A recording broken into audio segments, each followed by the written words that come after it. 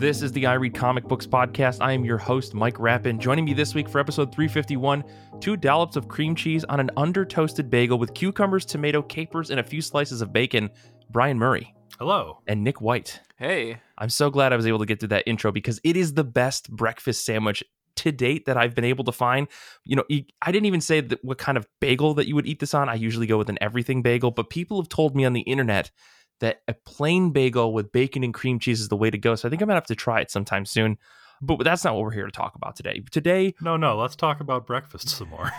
Okay, I mean, I'll gladly... Let's crowdsource this to Reddit because I'm sure there are opinions. Listen, I don't take opinions from people on Reddit, period. I only take opinions from people on TikTok because those are the real ones. Those are the real folks out there. No, absolutely. Let's ignore that. Breakfast is great. We'll have a secret Patreon show in the near future called I Read Breakfast, and you just talk about the breakfast that you had that day. But for now, we're here to talk about comic books. So I've got 2 legally mandated questions that I need to ask you, and that is, how have you been? How have comic books been?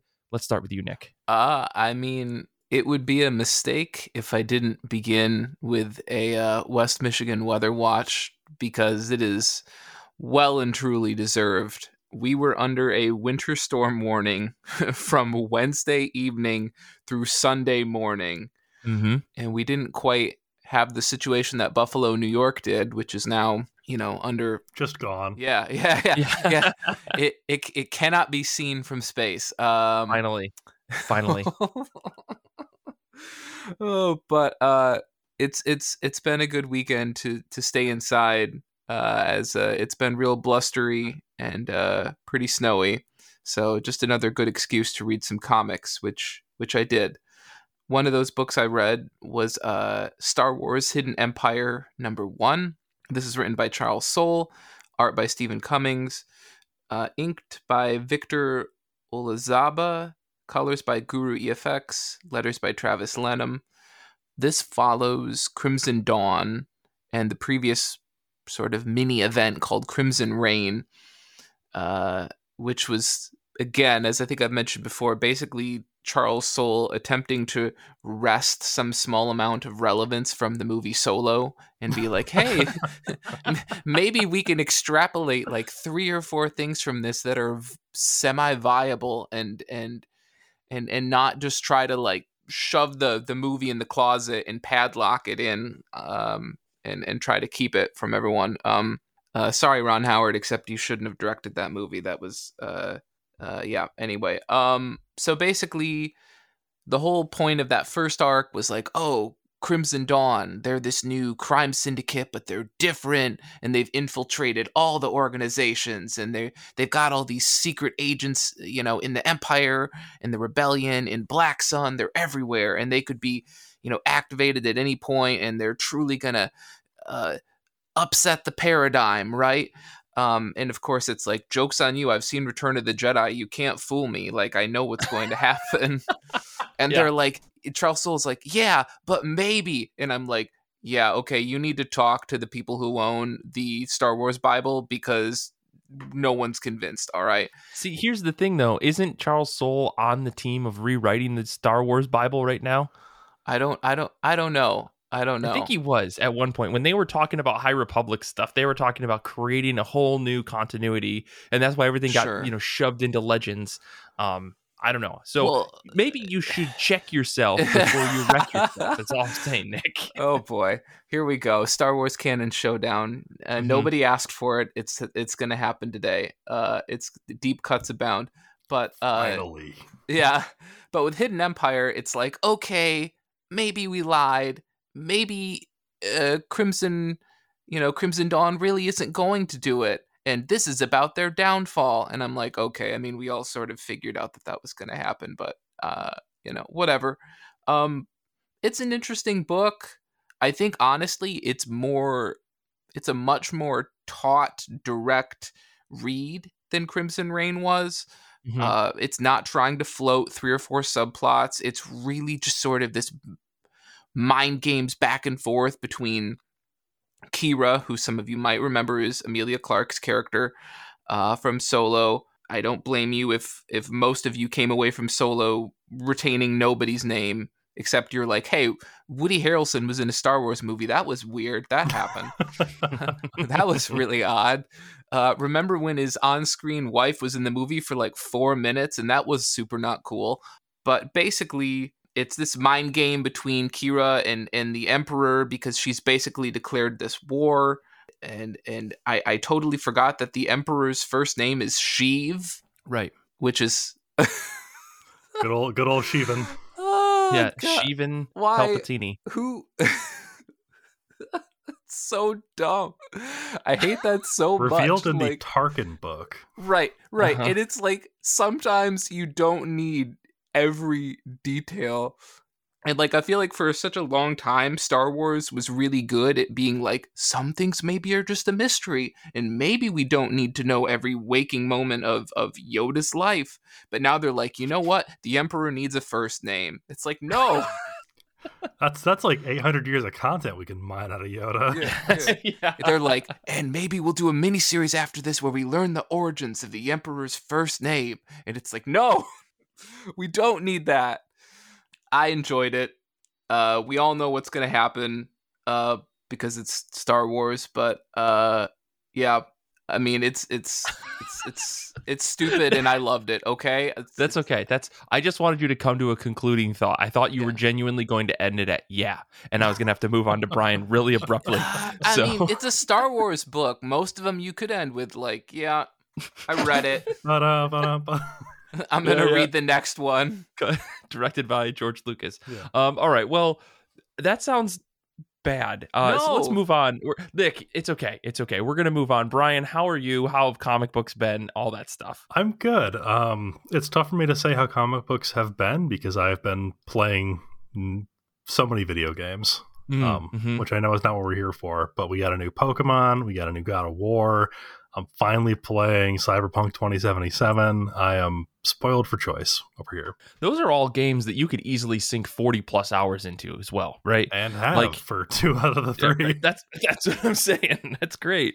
I haven't gotten there on Pokemon yet because it came out on Friday and I had to sleep at some point. Right. But I did manage to squeeze in a little bit of reading. I read Volume 2 of Deadpool Samurai.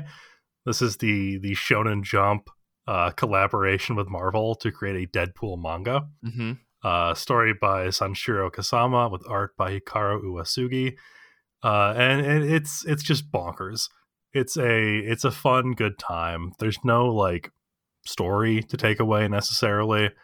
I mean, there is a story. Like the book has a plot. I'm not saying that, but it's just goofy fun. There were some actual good meta jokes in this one, which is a tough line to walk. But we managed to get one part where Deadpool is like being gutted and bleeding all over the place. And it's just like, man, isn't this a lot of dark ink for one page? And then isn't it going to bleed through? And on the next page is a big ink splotch. Oh With god. just you can see a text bubble from Deadpool. This will be a fun gimmick for paperback readers. Oh god. It is That's interesting to see Disney / Marvel really get into the manga space, because it definitely seems like on the Star Wars front and on the Marvel front, and even on some of the like Kingdom Hearts, even it's been interesting to see them sort of take a real interest in manga readership, which I mean, Yeah, we there's money to be know made Disney there. knows how to wring every dollar, right? So Right. We also get one remarkable panel where Deadpool has a pager that he's going to use to summon his backup, and you think it's going to be Captain Marvel, and it's All Might because this is a Shonen Jump collaboration. So we get this one great image of All Might bridle carrying Deadpool before he proceeds to beat the shit out of Thanos and then leap out of the page. Awesome. Okay, so you've solidified the fact that I'm going to read this, right? Yeah. That this has to happen. We got the classic, the moment that every isekai has where somebody meets Truck-kun, where when Sakura Spider gets hit by a truck, just walks out into the street and you have that panel of like the giant truck right next to the person before they get hit. Yeah. Then Deadpool's oh yeah, you can walk that off, right? And then she gets run over by another car in the background. It's I just searched Truck-kun on Google Images. it's it's perfect. Sorry, I just wanted to see if this panel was somewhere, but instead I was blessed with many other goofy panels featuring this idea. I love it. And the capper for me was in the big final fight. We have Deadpool getting jumped by a bunch of villains, and it does this weird thing where it's like the pages are all upside down for a little while, which was tough to manage on an e-reader, by the way, because it kept just reorienting itself. And then when that is over, we have Deadpool like lying on his side in the Yamcha crater, like that classic image that has been memed all over the place. Awesome. It's just like this book is so fun. I'm glad that it's continued to be good, because I know when you talked about the first volume, I was like, this sounds like fun, but can a gag manga like this really survive? Like, is Deadpool just too ruined in my brain for it to be fun? And I imagine the same for you. Is Deadpool just too ruined in your brain? But it sounds to me like it's actually working, and it's playing on playing with the tropes of manga, and it's working really well. Yeah, definitely. I don't know if there's going to be a third volume after this. The way this one ended seemed like it could easily be just a stopping point for the series, which I don't think would be a bad thing necessarily. Like, I mean, Sure. I'm sure that this team has done great work. I'm sure they could continue to do great work, but at the same time, like it could just be done, and I'd be satisfied with that. Yeah, well, I definitely look forward to grabbing this from either my library, or I'll pick up a damn physical copy if I have to, or it's pretty cheap on Comixology, so I'll probably just do that. But that's cool, or Amazon, I should say. I can't say Comixology anymore, I guess, but that's cool. What about you, Mike? For me, I've also been deep in the Pokemon realm, so I fell off. I've also been playing Vampire Survivor like a lot recently, which if you haven't played that game, it's like turn off your brain, use your WASD keys, and just move around. And so I've just been blasting through my like backlog of podcasts, just to, I don't know, turn my brain off and just feel like I'm doing something not productive for a change. It's been wild. Plus, I also got my COVID booster on Friday, which knocked me out most of Friday night and a large chunk of yesterday. I like woke back up as a regular person right before our hangout, so that was really fun. But yeah, so I've been kind of all over the place. I read the first issue of the Hellraiser Masterworks volume that Paul recommended to me last week on the show, and some of the folks at the hangout also recommended to me, and I have to say, it's actually good comic books. So there's like light at the end of this Hellraiser tunnel for me. So I think I'm going to dive through all of that very soon. But as for other books that I read, I did read AXE Judgment Day Omega and AXE Judgment Day number 6, or excuse me, Judgment Day number 6. This is the Kieran Gillen wrap up to the entire Judgment Day story arc. I don't really have much to say. It's pretty good.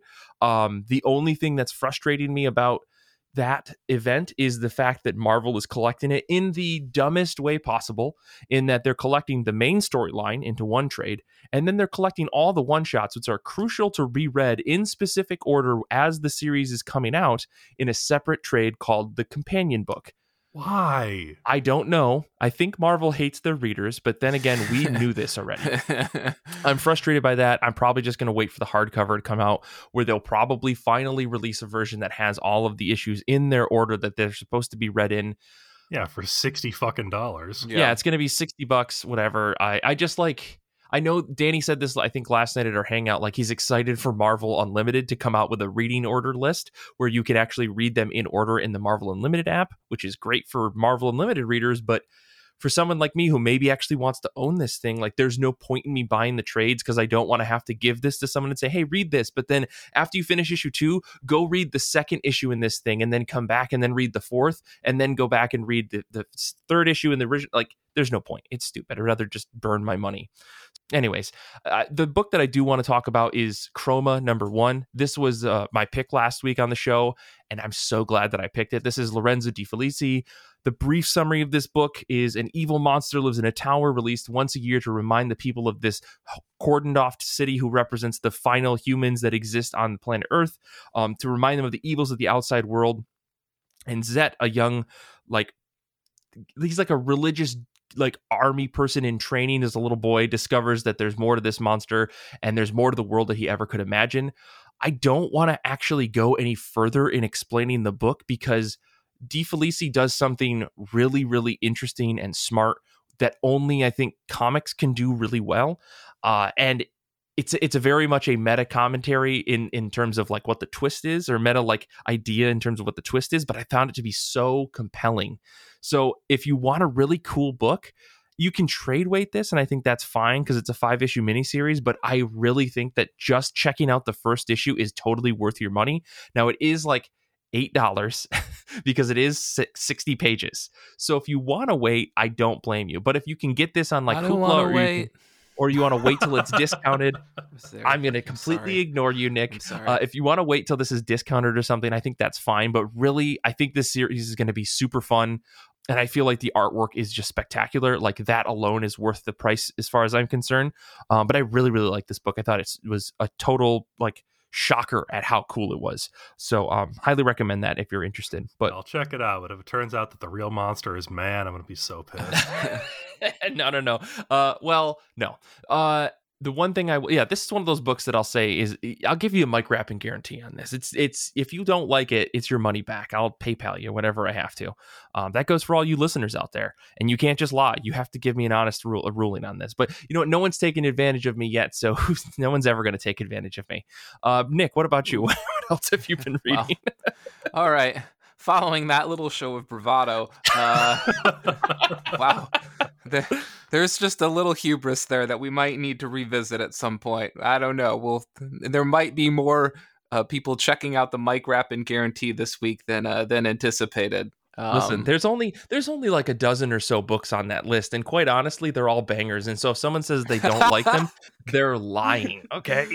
Quite honestly, they're all bangers. Mike's pull quote for his personal recommendations.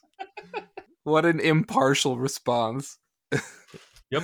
Mike's gonna pay out in crypto, everyone. So just be prepared. Yeah.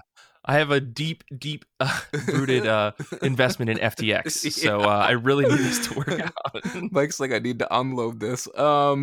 Yeah. So what else did I read?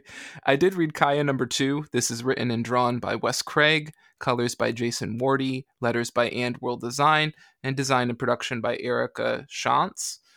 Honestly, I think this is one of those situations where the first issue was a really good showcase of Wes Craig's artistry, but it was definitely sort of the foundational issue problems where it was trying to do a whole bunch of world building and maybe trying to do a little too much world building, especially for a book that I think is arguably maybe not targeting younger readers, but it's younger reader friendly. And so I think having a book that can sort of I'm sure there are some 7 or 8 year olds that are like, I really want the lore, right? But yeah, we said before we were recording, like my nephew is totally into creepypastas. He loves lore. So he's definitely the ideal reader for this book, right? But I think the second issue, after that foundation was set, I think the second issue is much more honed in. It feels much more interested in showing instead of telling. Most of the issue is focused around this situation where Kaya is going on this hunt for this boar that they've been chasing, and you sort of get a lot more conversational elements and interplay between the characters. And of course, artistically, it's a stellar looking issue, just as good looking as the first issue. Jason Wardy's colors are sort of the unsung hero of this book. If you aren't familiar with Wardy, Wardy recently colored Wasted Space at Vault. He also colored Abbott at Boom, but I think only the first volume of Abbott. I don't think he colored the second. But it's a very bright color palette. It's a very wide-ranging color palette. Just a super, super colorful book. Really enjoyed it. For anyone out there who hasn't tried reading the series, I'd recommend it. For those of you who read the first issue and maybe felt narratively it was just a little, like I said, just a very foundational issue, I think you should try the second, because I think you'll like it more. And then I will briefly cover a small segment. It's small because I don't want to give it too much oxygen. It's called the Mike Was Right segment. It shows up ever so occasionally. So, Xander, you can throw in the Mike Was Right jingle right here. Whenever I am wrong, the world makes a little less sense. Why you calling me? I'm right. Say my name. You're Mike Rappin. You're goddamn right. Sometime I'm right. In this week's Mike Was Right, you might recall a while ago, Mike said, homesick pilots starts as one thing, turns into something else, and if you showed up for the first thing, you might get a little disappointed. Having read 1 through 8, I can tell you, again, name of the segment, Mike was right. I read 1 through 8. I suffered through that second arc. My God. Look, it's a very beautiful book. Casper Wingard, I'm sure I'm butchering that, on art. Very beautiful looking art. I think he sort of has a different version of the Dave Stewart problem. If Dave Stewart is version of Photoshop is stuck on gray, black, and red, I think Casper has been stuck with purple and pink, and he's not been able to unlock the rest of the color palette, which is kind of jarring because the book has the colors of an 80s book, but it takes place in 94. So that's just, it looks like Miami Vice, but it clearly is supposed to be Nirvana grunge. Like everybody's got the flannels tied up around their waist, and it looks like a Nirvana album cover. Yeah, it's a beautiful book. It looks like it's supposed to be about ghosts in a haunted house, and I think for a lot of people, myself included, that's kind of appealing. The haunted house thing is kind of great. It has like a little bit of a Winchester house thing going on where parts of the house are like constantly like moving or changing, or doorways are like shifting at different angles. People are like falling into like the floor, which is then like building around them. Yeah, it starts out as like a couple bandmates are investigating a haunted house, and it turns into a book about how the U.S. military attempts to weaponize ghost trauma into mechs. And some people might be thinking, that sounds kind of cool, and it's not. Well, let me just say one thing. So I brought this up recently at the Hangout, and someone said, well, that's how they pitched the book. And if you read the first 4 issues of this series, despite the pitch, you would not think this book was going to be about mechs. And then it becomes about mechs. It's really weird. And you know what? I don't dislike a mecha comic. In fact, I like reading Gundam when I can get my hands on it. This does not feel like a Gundam book. And that's the thing that kind of peeved me. So yeah, thank you for that in heavy quotes review, Nick. I mean, yeah, it's like, ooh, let's go ahead, check out this haunted house. And then it turns into a book of let's build Jaegers with generational trauma as batteries. That's a really different thing. I mean, Nick, you've sold me on this book. I don't know about anybody else, but I'm actually more interested now than I was. Oh, no. Well, Nick, Brian, I think you should take that, run with it, read it, and let us know if you, going in with the actual knowledge of what the series is about, tell us what you think. I'd be curious to know your thoughts. Yeah, I did get the first volume for Christmas last year and haven't read it yet. So. There we go. Well, I guess let me talk about one more book before we move on to Top of Our Pile. For me, I also read Barbaric Volume 2, number 2 and 3. If you haven't read Barbaric before, Vault is doing this thing, Michael Marizzi, with pencils and inks by Nathan C. Gooden and Richard Pace, with colors by Addison Duke, letters by Jim Campbell. The story is 3-issue arcs about this character named Owen. He's a barbarian who can't die, who's been cursed to basically kill every evildoer he comes across with this talking axe of his that loves to get drunk on blood. It's kind of a fun idea. The first arc was heralded as like one of the best fantasy comics of 2020 or 2021. I can't remember when it came out. I remember putting it off and then eventually reading it and finding it to be really fun because I think Michael Marizzi really gets the dumbness of sword and sorcery and then just plays on into a really brutal short style comic. Like 3-issue arcs I think are really hard to accomplish well, and I think he's done a very good job of making that work. So this new volume continues the story, adds a little bit more depth to the character of Owen, this barbarian. His axes continued to be this alcoholic style character who constantly wants to drink blood, so that he constantly wants to find enemies that he can drink the blood of, as Owen smashes into them with the axe. This volume follows Owen and a sorcerer named Soren, who we met in the previous arc. They meet up with his friend Steel to go take out an old foe who has risen from the outskirts of Forever, this ancient demigod orc who Owen has beef with and his friend Steel has beef with. As the story continues, we get a little bit more history about Owen and who he was before he had the axe, as Steel is one of his old barbarian friends. It turns out they used to be a trio, and there's a lot to unpack in that story. So we get some cool flashbacks of those characters kind of just being barbarians, which is fun.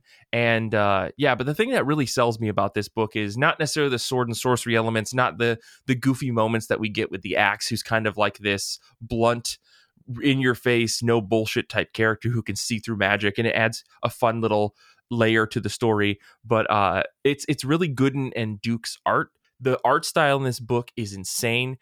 There's this combined like wild mix of highly detailed and slightly over processed styling that gives this book a really unique and super cool look. Like crispness and blur are used in a smart way to create a lot of depth of focus that I don't think you see done very well in other comics. I think there are some creators like Salvador LaRocca, for instance, who'll do like a blur effect to try to create a depth of field in your comic, and it looks really bad.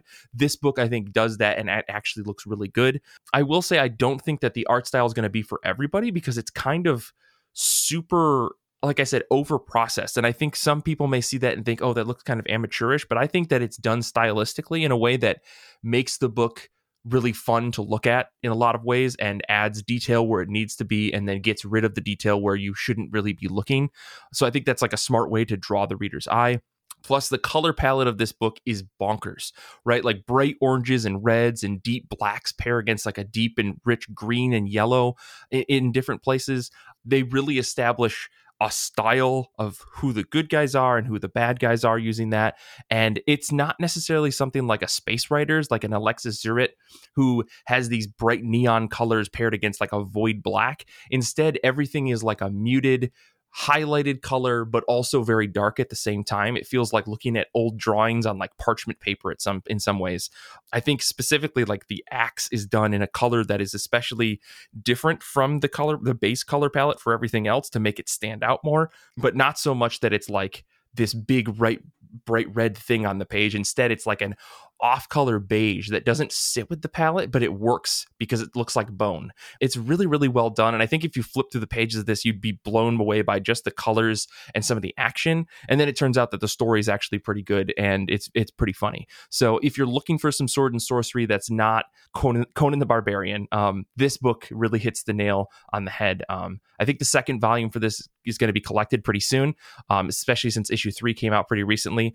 Yeah, totally recommend this book if you want some of that. If you need some more action fantasy in your life, this book rules. So were axes like the intentional unifying theme for your reading this week, Mike, or was that just... That's completely a coincidence. Okay.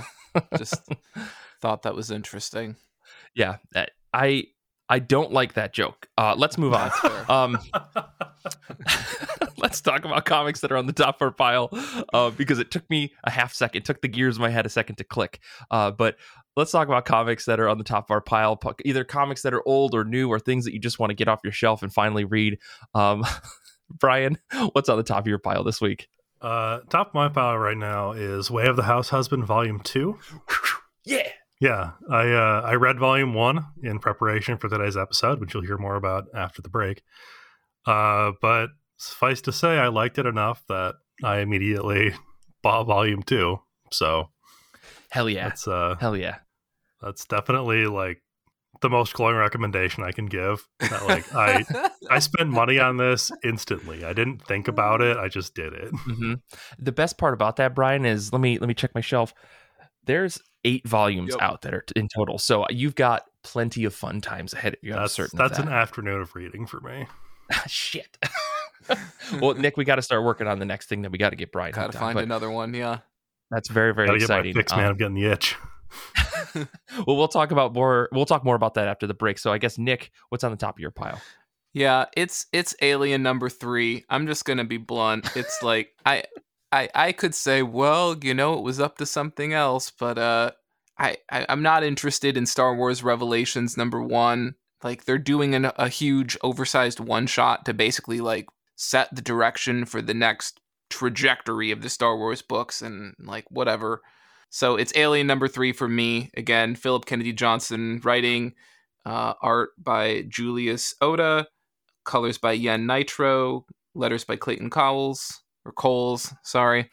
Yeah, I've just enjoyed this arc. It's obviously very Android centered and not as alien centric as the first arc, which I think I think people definitely knew what they wanted and expected was the first arc, and I feel like Johnson feels more able to sort of stretch his legs and build.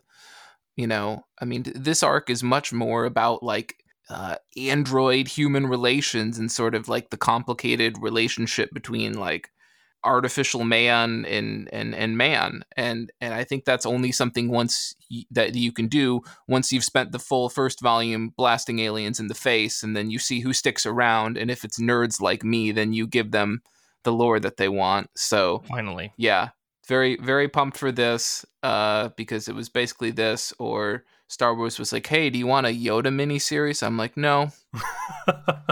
No. And millions of Star Wars fans cried out yes. Yes. That's the problem. Well, the thing is, like, I just want to say this. They're framing it exactly like they did the Obi-Wan one, right? So if you remember the Obi-Wan arc from earlier this year that they timed with the miniseries, it was like, well, it's a frame narrative, right? It's Obi-Wan, and he's sitting in the Judlin Wastes, or wherever it is. I'm sure some Tatooine nerd is going to be mad about me getting that wrong. And he's like looking back on his diaries of like, I remember when I was on Coruscant 20 years ago, fade into that memory, right? And he does this, rinse repeat for 5 issues. And it sounds like with this Yoda miniseries, it's like Yoda on Dagobah also being like, well, I'm in a shithole right now, so let's reminisce, right? And so they're going to do that for a couple issues with that frame narrative. And like, Nick, are you bitter about this? Nick, am I going to read all of it? Yeah. I'm going to be mad. Yes. They're going to get my money, of course. I'm going to hate it. If they use this as a way to like shoehorn in a name for Yoda's species, I'm going to be so mad. I love that there's just no name. There's just no name. It's just Yoda's guys. Like, I miss when Star Wars was like that. Like, Star Trek was like, we are going to dissect every single detail of everything. And Star Wars is like, yeah, he doesn't have a last name. Who cares? We'll talk to George at some point. Maybe he'll come up with something. Could you imagine if his last name is just like Johnson? Like Yoda Johnson? Before I get into my pick for this week, I should shout out some of the folks that are listening live on Discord with us. Danny is going to be reading Once Upon a Time at the End of the World #1 from Boom Studios. Paul G is going to be rereading Morning Glories. And Jeff is going to be reading Wake, The Hidden History of Women-Led Slave Revolts, which is very exciting. I thought he was going to be reading The Wake, which is a totally different book. Oh, and Hannah is getting in at the last second with Day Tripper. So good for all of you. I'm glad you're all reading pretty good books. It sounds like everything's going to be good. But for me, I had plenty of books that I could have read this week. Plenty of winners that are coming out. Department of Truth #22, The Human Target #9, 8 Billion Genies #6, X-Men #17. But I'm picking a book off my shelf because you've heard me exclaim how much I love all those other books. So let's talk about a book that you maybe haven't heard of that Nick turned me on to. This is Joyama Book 1 by Daniel Isles. Nick showed this to me a while back. The art looks incredible. So I snagged a copy at Barnes & Noble a while back when I went on a I'm going crazy, let's just buy a bunch of manga day. And this looks really cool. It looks like Akira meets Mega City 1, very cyberpunky, very simple black and white and gray. It's got a big anime manga vibes, but with a Western style, which I think looks really cool. The story seems to be about a government-hired hit squad hired to take out someone, and the question of who was this person intensifies a conspiracy as the story develops, and I'm always up for a good action, mystery, dystopian future thing. Let's see how this goes. The book itself looks very pretty. I'm really excited to pick it up off my shelf and read it, so very excited about this. And Nick, thank you for turning me on to this book. I appreciate it. I haven't finished it either, so we're going to both have to read this now. It's a race. It's a race. Well, cool. This is all sounds really good, but let's take a quick break. We're going to talk about some of our Goodreads Reading Challenge books, and we're going to jump into the topic right after the break.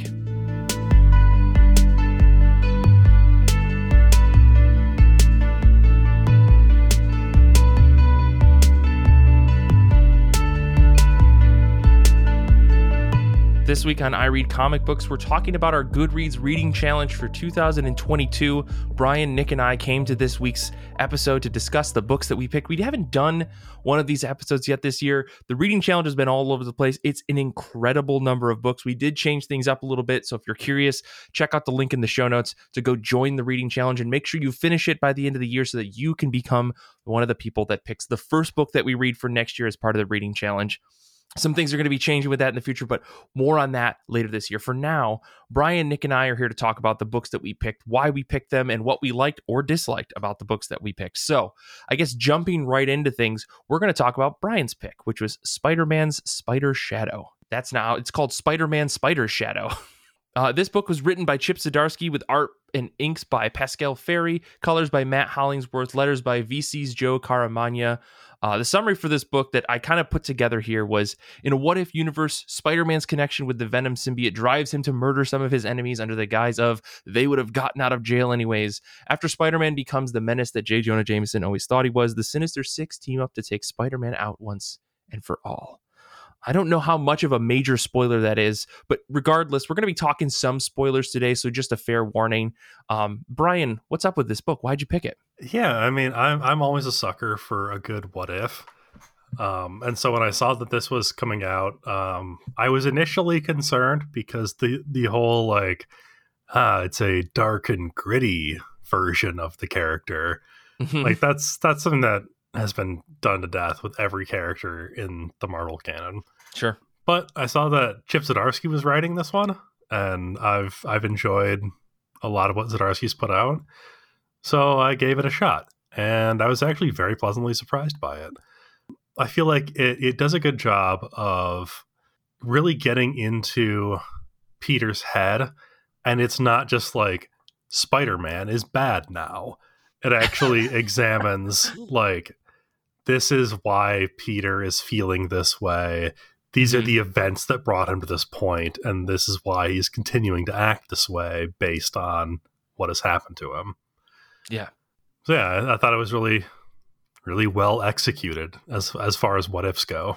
Right. In Marvel's typical, fashion, they usually what ifs are maybe one issue at a time. And so you have to compact a lot of story and development and character choices into a handful of panels to be like, I don't like this anymore. I guess I'll kill everybody. And that becomes the story. So it was nice to see this stretched out, but I have a lot of thoughts about this. I'm curious, Nick, you're not a big Marvel reader. You're not a big Spider-Man reader. So What was your take on this? Yeah. I mean, what if stories for me are already kind of terrifying because what if is kind of predicated on what's expected. We're going to riff on the norm. And for me, a lot of times it's yeah, but I don't in this setup, I don't know what the control is. So I don't know why we're going to go talk about the variable.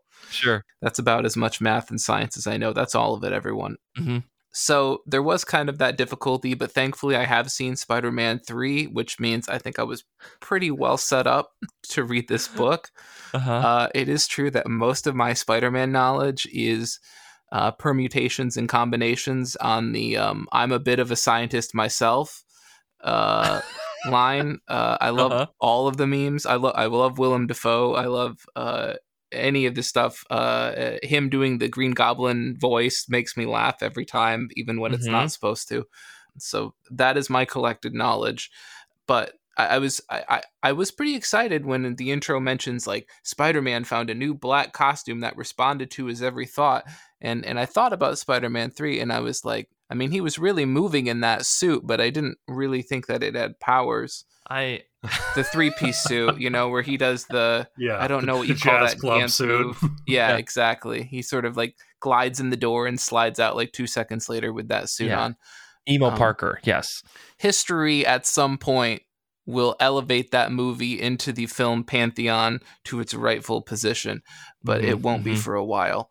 Honestly, I think this book had a tough line to walk between, as you said, Spider-Man just murdering everyone, and then also coming from Chip Zdarsky, and it being a Spider-Man book, not turning into a weird tonal discord between Spider-Man and Chip's comedic leanings on top of also trying to do this darker story, because I think that Mhm. would have been even more difficult to juggle and possibly not feasible. And I know that I think Chip's been writing Daredevil, right? He's been writing everything Amongst under other the sun. things, and I Yeah, assume most yeah. of those aren't exactly a laugh fest. So clearly, Yeah. like Chip has, compared to a lot of the non Marvel stuff that I've read, it seems like Chip has sort of pivoted out of being quote, oh, the funny one, right? It Right. seems like he's sort of I mean, didn't he like start his tenure at Marvel with Howard the Duck or something like that? Right around Yeah. that time, sure. I can see why you were concerned. Yeah, Yeah. it's weird because I think like us, I think unfortunately a lot of us on the show aren't necessarily reading like all the big Marvel books and all the big DC books, with the exception of maybe some Batman stuff. So it's interesting to see like these creators who we know from their comedic, offshoots, right? Like Ryan North writing Squirrel Girl or Jughead or something, and then it turns out, oh, he's writing Fantastic Four. And so when I picked up Fantastic Four #1, I was like, there's gonna be some bits in this, and it's like some maybe creators have more depth than that, Mike. And I think Zdarsky, I know Zdarsky, is very good with comedy and stuff, but I also think that he has for the last year or two been leaning away from that into other stuff. I think like his Public Domain book has a lot of drama and comedy in it, Mhm. whereas like his Daredevil and his Peter Parker stuff that he's done, Spider-Man stuff, has definitely shied away from that. So it's interesting to see, pick up a book like this, and I feel the same way as you, Nick, where you maybe expect a little bit more quippy Spider-Man, especially with it being Spider-Man of all characters, and instead you get this pretty dark and, in my opinion, very nuanced take on the Spider-Man and a lot of those characters that somehow manages to fit inside of this very short miniseries. So I totally understand where you're coming from with that. Yeah, and like after it sort of establishes a darker tone, I'm just thinking to myself, oh boy, like I hope he doesn't try to like roll in the jokes now, because that's gonna be weird. That's gonna be weird. Yeah. But I think people that don't know a lot, or maybe only seen the movies, or just have that sort of pop culture osmosis of Spider-Man will be fine. Just as a side note, what's with all the goblins? Like, there's so many goblins. Like, what's the deal? Goblin Nick. All right. Hold on. Bleep that. Xander, bleep that. So that's the thing I found interesting about this, right? I think if you don't know a lot of the history of Spider-Man, this book can work for you, but also there are moments where you're like, what exactly is this, right? We know that Green Goblin has a green mask and flies around on a glider. That's the basic gist of the Green Goblin. And yet in this book, we see him dressed up as the Hobgoblin. And I think it doesn't really affect the story to know that, but it does feel out of place. You're like, is this actually Harry Osborn? Harry Osborn, or is it someone else? No, it's a different guy. Is it Right. Exactly. So you're kind of wondering, which goblin is this? Who is the Black Cat? If you don't know Spider-Man's strange romantic history, that he's dated the Black Cat, and who is she? What does she matter to the story or anything? Compared to the MJ that we all know. It can be a little bit, I think, leave you with some questions, but it doesn't take away from the story by any means. But this book clearly takes place in a specific era of Spider-Man that Zdarsky wanted to write, and I found that it ultimately worked, right? Your basics, that there's Doc Ock, that there's a Shocker, that there's a J. Jonah Jameson. I think the Eddie Brock thing was pretty fun. If you know about Spider-Man lore, Eddie Brock, Brock Ock, yeah. who becomes Brock Ock, who levels up in this. I really liked the way that they twisted things and made it like kind of a fun new way to approach that character. But yeah, so I don't know, but I think, like, again, if you don't have the Spider-Man lore, this book probably works. And Nick, I'm curious to know, like, do you think, like, without knowing all the ins and outs of Spider-Man, did this book work for you? Yeah, I think obviously Spider-Man has such a history, and what a complicated tangled web has been woven over the years. So I'll just leave now. And yeah. So, but there wasn't a character that I encountered and I was like, well, who the heck is this, right? Obviously, again, with a character that's been around for so long, I think most writers, especially those who are steeped in deep to lore, are always sort of like, well, what deep cut character do I want to throw in here and just show how smart I am, right? And just flex, right? I mean, honestly, I'm surprised there wasn't a Stiltman reference in this book, because I feel like, of all books, why not? But anyways. Right. and that's the thing, right? There wasn't a deep cut character, at least for me. Maybe like Hobgoblin was the one where I was like, oh right, it's just Goblin Palooza in the Spider-Verse. But there's two, right? Like, yeah, there's admit two. There's There's a lot like, of goblins. how many people take up? Even I know that like the Green Goblin mantle is like a revolving door, is it not? Like it's a. We don't have time. No, let's do it. Let's pivot the show. But I will say this, like I really liked having the Fantastic Four. Obviously, they're both in New York, right? And obviously they've got a history, and Johnny Storm and Peter Parker are best buds, et cetera, et cetera. I do want to briefly speak about the art in this book. For me, one, I'm not really familiar with Pascal Ferry's art, so keep my, following comments in that context. But I found it really inconsistent. There was a lot of stuff I really dug, and there was a lot of stuff where I was just absolutely kind of like, this doesn't look like the rest of the book. Like the Fantastic Four stuff looks great. And almost like a lot of the Fantastic Four scenes almost have like this retro-ish, softer color palette going on that I really liked.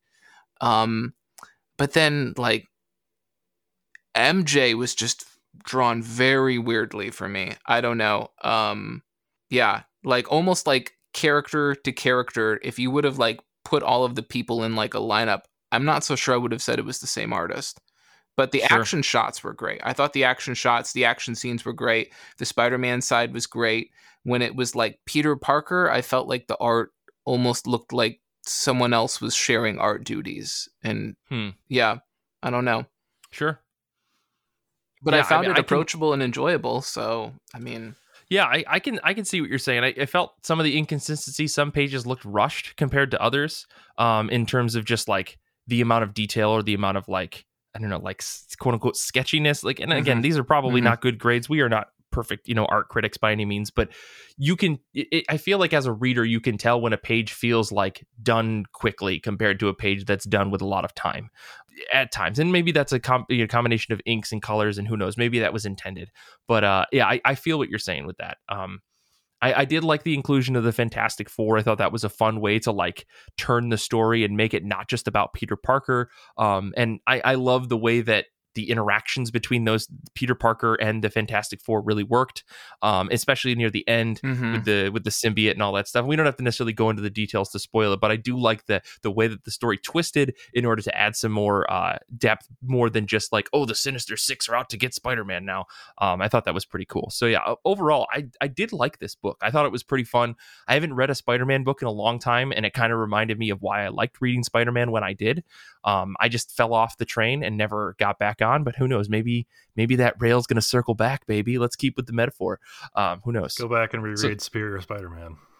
Yeah. Yes. That's yeah, maybe. I've heard good things.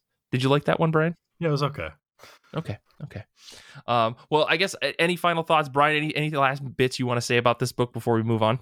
No, I mean, I'm glad that there genuinely seems to be a positive reaction to it. I saw Paul in the Discord chat saying that a lack of the spider lore did make it harder to enjoy, which I totally get. Like, I think that I didn't notice that just because like I don't read a ton of Spider-Man, but he is still my favorite like Marvel character. So I think I forget that not everybody has that like back pocket of Spider-Man lore that I have. Right. Yeah, totally get that. But yeah, let's move on and talk about Nick's pick. Nick picked The Way of the House Husband, written and drawn by Kazuki Ono. The summary I wrote for this was: Kenjiro Tsuda was the fiercest member of the Yakuza, a man who left countless underworld legends in his wake. They called him the Immortal Dragon. But one day, he walked away from it all to travel another path, the path of the house husband. And quite honestly, you can't really sum up what this volume is, I think, without just talking about every single individual story. So I think we're going to try to avoid that. Brian, you said you loved this book enough to buy the second volume. Yeah. So let's hear your thoughts on this one. I thought that going into it, I thought that the gimmick of like, this person used to be Yakuza and now he's a house husband. Isn't that funny? I thought that was going to get old really fast. and it doesn't at all. It is still very funny at the end of the volume. Yes. That's just they keep going back to a lot of the same jokes, and you'd think it would be stale, but every single time he's like doing something very domestic, and they cut to Tatsu's face, and he's just like super intense, like staring down at a knife or something. It still makes me laugh every time. Yeah. I don't know how they do it, but well done. Yeah, this book is easily one of my favorite manga to recommend to people because it's such a perfect example of what a good gag manga is. And somehow I like went into this book when I first read it with no preconceived notions as to really what to expect, other than I knew it was a joke. Like, the premise is very straightforward, and somehow 8 volumes later, it's still very funny. It's maybe not as consistently funny, like perfect 10 out of 10 across the board, but it's like high 8s, high 9s, and 10 across the board. And I love that. So this first volume has some of the best bits that I think if it doesn't hook you here, it's never going to hook you. Moments of like lines like, "Where do you hide the white powder? The good stuff." And he's talking about flour. That is the level of goofy gag that we get in this, and it's perfect because the stories aren't long. Each chapter is like 10 to 12 pages each, and they always end with, like Brian said, the same kind of punchline, or if something does continue, it's like a very small minor thing, because as you read more and more of the volume, some of the jokes start to reference back to things that have happened in previous things, but it's like not completely necessary to have read those to get the joke. The anime of this polycure police officer thing that his wife is obsessed with is a thing that is consistent throughout the series, and the more in depth it becomes and real, the funnier it gets to me. So I love this story. I can't talk about it enough. But yeah, rather than dissecting all the individual issues, Nick, I guess we should ask you, why did you pick this for the reading challenge? What did you like so much about it that you think everyone should read it? Yeah. So, I mean, full credit, Mike obviously recommended this to me a while ago, and I don't think it was one of the first mangas I read, but it was definitely one that was probably within the first 5 or 6 that I read. So pretty new in my manga history, if you will. And it's just it's a funny book, but also like artistically, it feels like it's super well drawn, super detailed. I would say it's like somewhere between a conventional house style, but then also sort of its own thing. And again, just like the comedy hits, and comedy is just, it's so hard to do in comics. It's just so difficult to like actually elicit a laugh, at least out of me. So when it happens, like, or when I get a smile on my face, like I know a book is doing something right. And just the juxtaposition of the detail of the action sequences and the intensity of the art, and just how the quote unquote action sequences of Kinjiro just running through a supermarket so that he can get discounted cabbages or something. Right. Oh yeah. I mean, but it's like, the thing is, like, yes, that's what's happening, but it's framed like, and it's shot and it's drawn like it's like an actual action combat manga. And it's really him in a battle with all of these other people at the supermarket trying to get the deals, because he's got all of his coupons prepared, and he's, like, I'm ready to throw down or whatever. And he's like, it's coupons. There's one great moment where he's running from these Yakuza goons who were sent to try and catch him after he crashed his bike. It's not important why. Yeah. But they chase him into a store where he was going to try and get a deal. And afterwards, he is berating these two as if they were his henchmen. Right. And talking about, like, we got a t-shirt and a pair of gloves. That's it. Oh, go ahead, Mike. The jokes that constantly come up of, like, other Yakuza still thinking that he's in the Yakuza, right, and then trying to, like, deal with him, and then he teaches them, like, a life lesson about how to get a better discount at a grocery store if you go and bring your own bags or something. Like, it's so absurd, and every single time, like, after you read enough of this, you know what's coming, and it still works every single time, because every once in a while we get a little bit of lore, like a little bit of like tiny minuscule pieces about the history of this character, so you never know if that's going to be one of those moments. But when it turns into a joke, it hits every time, because you didn't get the lore, but instead you got that sort of thing. It's perfect. It's absolutely perfect. Yeah, the art is just amazing. I love the sequence with the shady knife salesman who comes to like sell him those crappy knives, and he's like, I'm gonna show this guy, and he like makes him like a full lunch with the knives, and like his lunch is like so good that the guy, all of a sudden, like you see this blurry panel of like euphoric bliss as the guy like eats the hamburger, and it like makes him think back on his childhood, and it's like this fuzzy picture of him like in the park or whatever, just smiling or whatever, and it's like so goofy.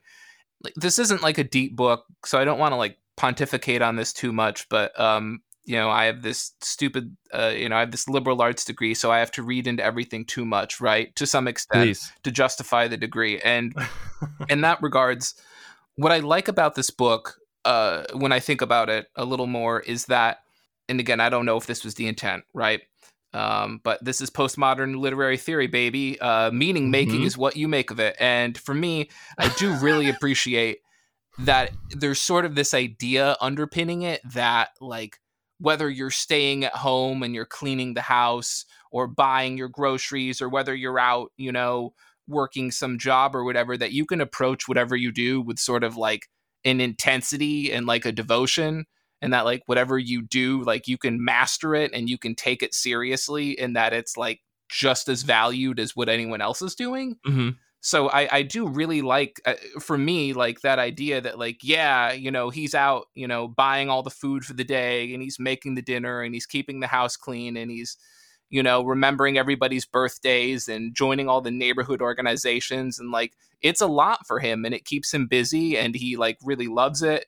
And, you know, there's a point where, you know, his assistant addresses the elephant in the room, right? And he's like, you know, you used to be in the Yakuza, and that was a big deal, and you know, were this head honcho, and like, when are you going to come back to that? Because like what you're doing right now is a joke or whatever. And his reply to him is, what was it? He says, you know, I'm protecting my family my own way. You can't protect what's precious to you through violence. And I'm like, okay, this book is getting weirdly a little like meditative now, but I think there's something in that. And I appreciate that, because I think this book also could have been some sort of unfair jab at like, well, you know, he used to be in the Yakuza, but now he's doing all this other dumb stuff or whatever. And it's not that. Yeah, there's definitely like a love letter to the idea of dedicating your time to being this house husband person.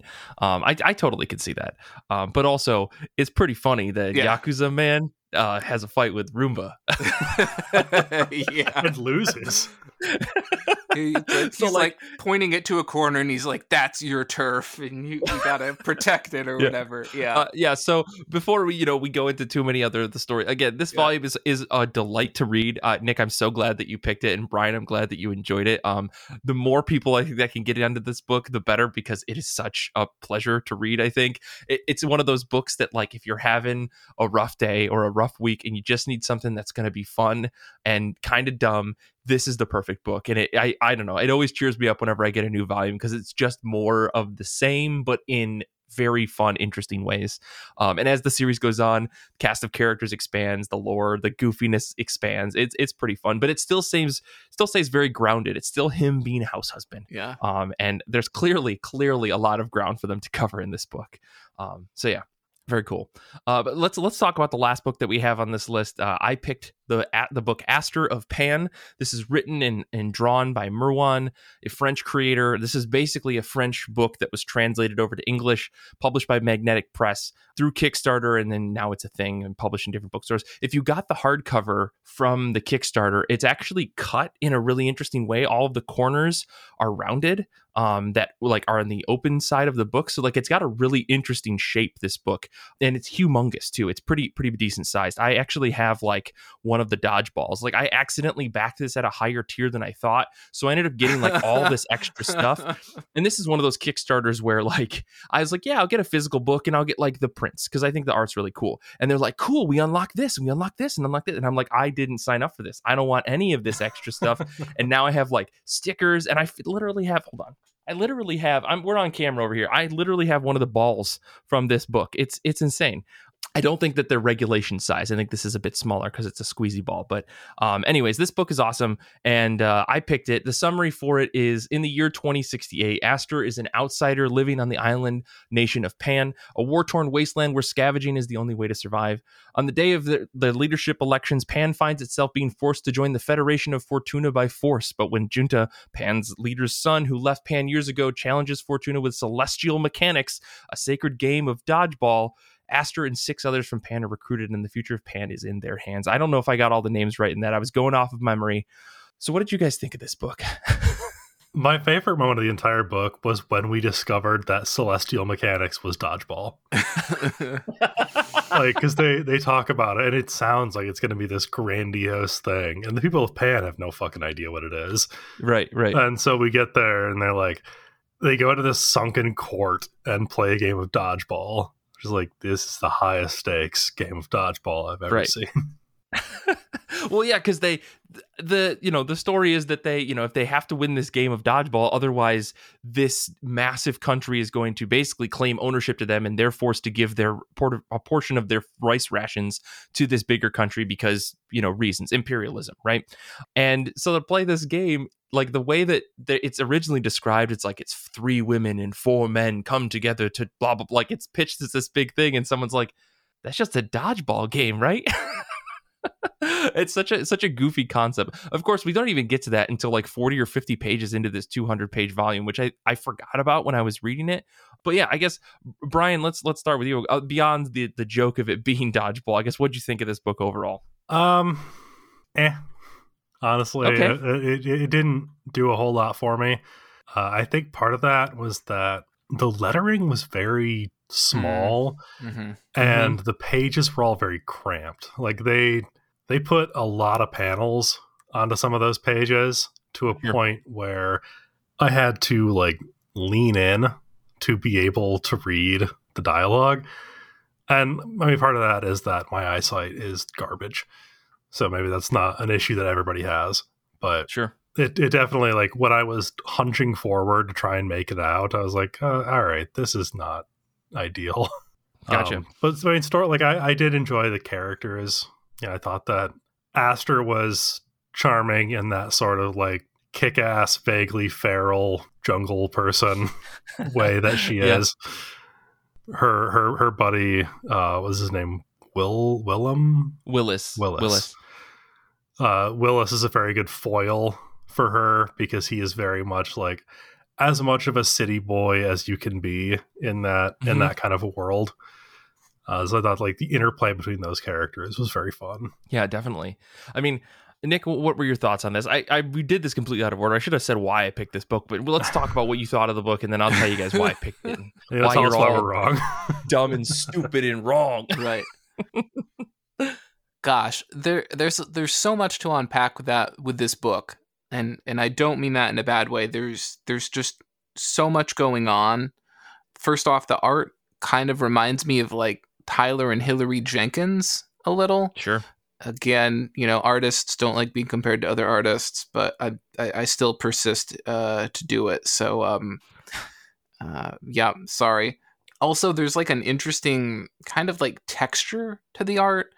Gosh, like the best way I could explain this, and this is what it kind of made me think of, is like if you were, I think like in like maybe 2nd or 3rd grade, and I'm sure everybody probably did this in elementary school, like I think it was an art project, maybe it was a science project, but you like made your own paper, like you sort of like, you had all the scraps or whatever, and I don't even remember how you did it, but when you were done, right, it didn't look like a piece of lined paper out of a notebook. It was sort of this multicolored kind of like textured grayish stuff, and you're like, I guess this is paper. But it almost looks like this book was drawn, I say drawn, watercolored on like a textured surface, almost like handmade paper.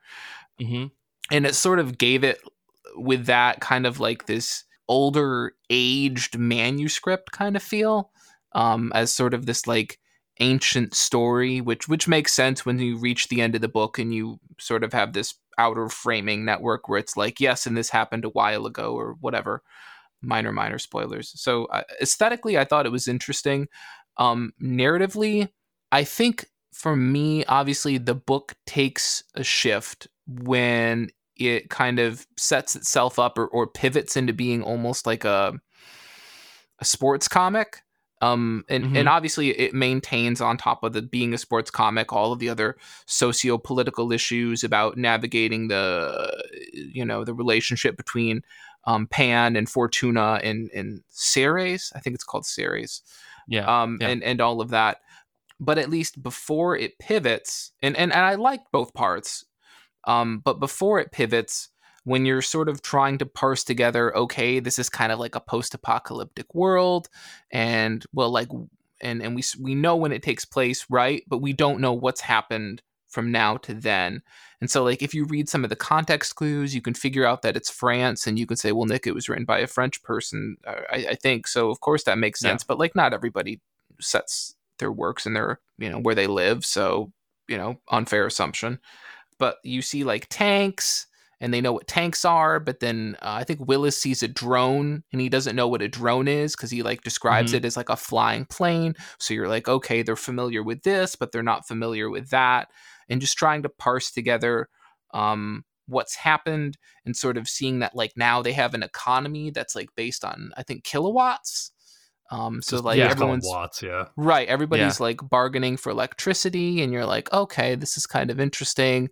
And you're like trying to figure out like where do they stand in terms of technology. And then you are introduced to Fortuna, and like Fortuna has like all of the modern technology and more, right? And they've got like they're able to have these stadiums where they can change the weather and the temperature and the elevation, and you're like, oh wow, okay, so it's not like everybody got set back to zero at some point, right? Like clearly some people, moved forward. And I mean, I enjoy those moments where you're left to kind of take all of these different disparate elements going on and kind of make a cohesive whole out of it. And this book does a really great job at leaving those little breadcrumbs and just letting you put that together. And I really enjoyed that. See, funny enough, that's one of the things that made me the craziest in this book. Oh, really? Because they tell you, like, one of the first things you see is that, it's set in 2068. Right. And I'm just like, that is only 46 years from now. Right. How did we get in 46 years to jungles in France, and people have developed whole new cultures and religions? And I'm like, I will probably still be alive in this year. Like, fingers crossed. But I just think it takes a lot longer than that for society to transform in the way that it did in this book. Right. It's one of those things where like it would almost have been better if they didn't put a date on it so that you could just kind of, this is some possible future thing, And it doesn't even have to be like Earth. It could have just been anywhere. Yeah. But the fact that they put a date stamp on it and have buildings with French signs right in there, like it sets it into a world in which it doesn't fit, if that makes sense. Yeah, I can see that. I mean, French, I feel like, okay, so here's where we're going to talk about why I make put this on the blanket list. statements about the French. Let's do it. I know you were thinking about it. Yes. Let's do it. So I like French comics for a lot of reasons, and this is one of them. I think there is, Brian, I think your point is super valid, right? There is no explanation enough to give us a justification to think that this is some sort of alternative history or alternative future from an alternative history, right? But I like that a lot of French authors and creators do this without any explanation and just kind of expect you to roll with it. I think that some readers find that annoying, but I've read plenty of French comics where they're just like, you know what? F everything that exists. We're going to take some elements from the real world and some elements from my fake world, and we're going to throw them in there, not explain anything to you.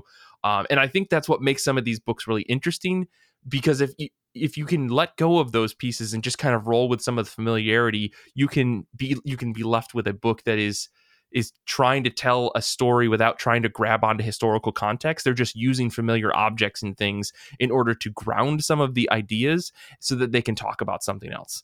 Because otherwise, then we have to start playing with this idea of, is this a fallout of World War II or something? And like, where are the Nazis? And we don't, in like, I think a lot of French creators probably just don't want to talk about World War II, like if they're trying to do a sci-fi story. So who knows? I don't know. Yeah. I think like you can say, I think the point of that was to ground a lot of things. I guess that's what I'm getting at. But I put this on here because, one, I don't think that we've had a lot of French comics in our reading challenges, and so I wanted to put something in there that I have read that I thought was really good, because I personally really like this story. I think the art is absolutely beautiful. I think Merwan does a fantastic job of drawing really exciting action scenes that like draw you in, and even if there is a lot going on the page, you can tell like there's a ton of vibrant details that are being added just to make sure that you get the full context of pictures, because I think you could go the route of something like a manga where you kind of get rid of all the backgrounds just to focus on the action. And while those things work, I think adding all of the extra layers of painting and drawings and stuff in the background just makes a richer comic, like a James Stokoe style, comic where you're like, holy smokes, there's so much going on in this page. But, I can get being distracted by that stuff too, because you start to ask questions. As soon as you start pulling on threads, it's like you can't put that back together. The sweater is becoming undone. Yeah, it's like if you tell me that the answer to the equation is 13, I will just accept that.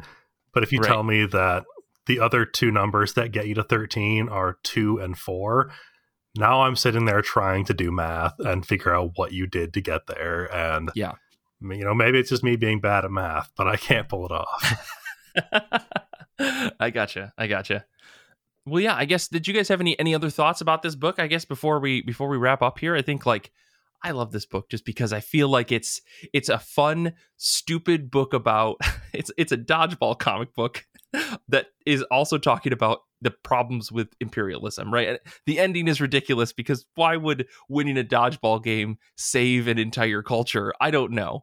But I guess if it's part of your religion, like, sure, like, let's not give up on the core conceit of this book and say, you know what? Everyone was saved. The end. Yeah, I also take issue with the slogan on their statue at the end.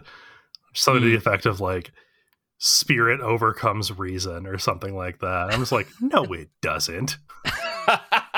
that's anti-vaxxer logic. And Bryant went and sat in the corner for the rest of the day with his arms crossed. Totally pissed off.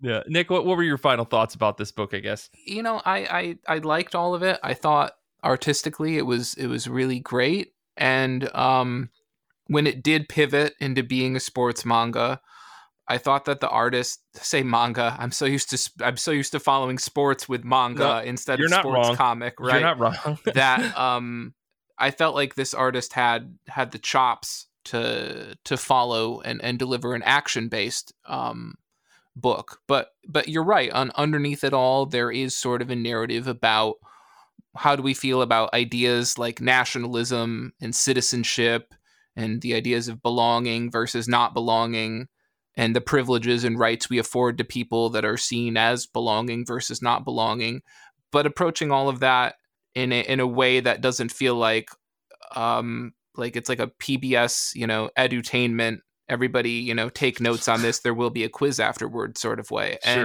Sure. And I appreciated that. So, and of course now I can go and flex and tell other people I've been reading French comics, and then like pull out a pipe and puff on that, and maybe wear a beret for at least half a day or something. So, I mean, there are additional perks.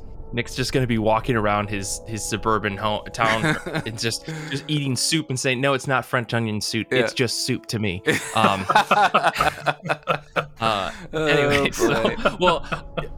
I think this is that's a good place to wrap things up. I appreciate you guys coming together and reading these books. It's a lot of comics to cover in one episode, so I hope that everyone was able to get through those. And if you haven't checked out our reading challenge, make sure to check out the link in the show notes. We've got a seriously awesome number of books in this reading challenge. Plus, a lot of the book of the month stuff that we've been doing this year is amazing. So if you haven't gotten on that, get on that. We're very close to 1,000 members in our Goodreads group, and as soon as we hit that, I'm going to go through the list, randomly select select 5 people, and they're going to get a bunch of free IRCB merch, stickers and shirts and whatever else we can produce on our cool little shop that we've got. So make sure you're a member too, because then you can get some free stuff from us. So to wrap things up, I want to say thank you to Brian and Nick for being on this episode. Next week's show is going to be a mini-sode. We're taking the weekend off. Nick and I recorded an Ice Cream Man episode. We know that everyone out there loves those, so we had to bring it back for Volume 7. Look forward to that. You can always check us out on Instagram, Twitter, TikTok. Our Discord is in the show notes. Our Goodreads is in the show notes, as I said. Support us on Patreon at patreon.com/IRCB podcast to get early access to episodes, access to the IRCB Movie Club. Episode number 13 is coming out. It's going to be awesome. Brian and Paul and I talked about Blade, which is probably one of my favorite superhero movies ever. So look forward to that. Infinity Shred is the best band in the universe. They do all of our music. I want to say Xander does not forgive, but he will forget if you ask nicely.